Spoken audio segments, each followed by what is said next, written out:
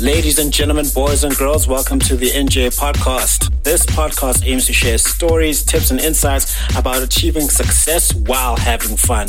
From topics ranging from personal development to business, entertainment, and sports, the podcast will have conversations with experts and people in their respective fields.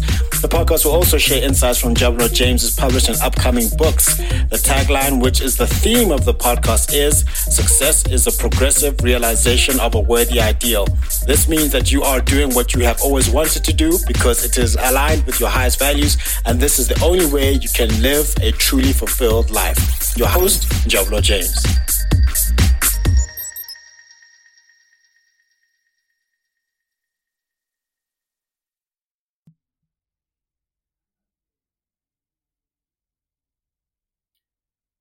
Hey everyone, this is NJ, and welcome to another episode in the segment, The Foolishness of Preaching. This is where we talk about the gospel of Jesus Christ and how it can make your life better. As is custom on the show, before we start, we're going to start with a story. We're going to start with a story. Let's do with this. There was a little boy who wanted a bicycle for his birthday, and every night he'd kneel beside his bed and pray, "Dear God, I've been very good this year, and for my birthday, I'd really like a bike." But as his birthday drew nearer, he began to worry. So he decided to help God by writing him a letter.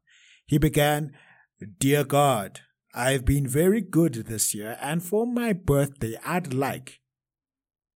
But he realized that he hadn't been that good, so he started again. "Dear God, I've been somewhat good this year." He stared at the letter, then crumpled it up. He knew it wasn't quite true. In desperation, he went to his mother's room, took her statue of Mary, wrapped it under a blanket, put it in a shoebox, and hid it under his bed. Then he wrote, "Dear God, if you ever want to see your mother again." Isn't it funny how we sometimes try to negotiate with God? But the gospel of the word of faith isn't about negotiation. It's about confession and belief. Our verse for today is found in Romans 10, verse 8 to 9.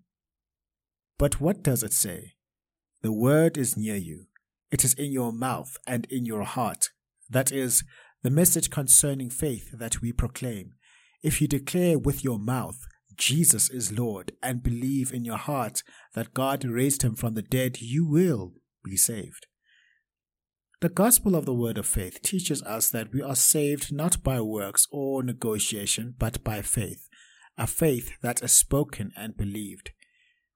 Let's look at the woman who had the issue of blood in Mark 5, verse 25 to 34. She had suffered for 12 long, arduous years. But when she heard about Jesus, she said, "If I just touch his clothes, I will be healed." She declared it and believed it, and indeed, she was healed. Our words, brothers and sisters, have power when they are backed by faith in God. Proverbs 18 verse 21 says, "Death and life are in the power of the tongue, and those who love it will eat its fruits." Let us also look at the life of Abraham. God promised him that he would become the father of many nations when he didn't even have a child. But Abraham believed God's promise and declared it.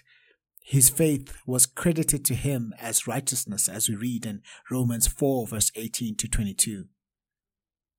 So, what is the confession of your heart? What do you declare with your mouth? The gospel of the word of faith is not just about speaking positively. It's about speaking in faith, grounded in the promises of God's word. Remember, faith isn't about negotiating with God. It's about trusting him. As we confess with our mouths that Jesus is Lord and believe in our hearts that God raised him from the dead, we are saved. It's that faith, that spoken and believed faith that anchors us. And that, my friends, is the power of the gospel of the word of faith. Amen.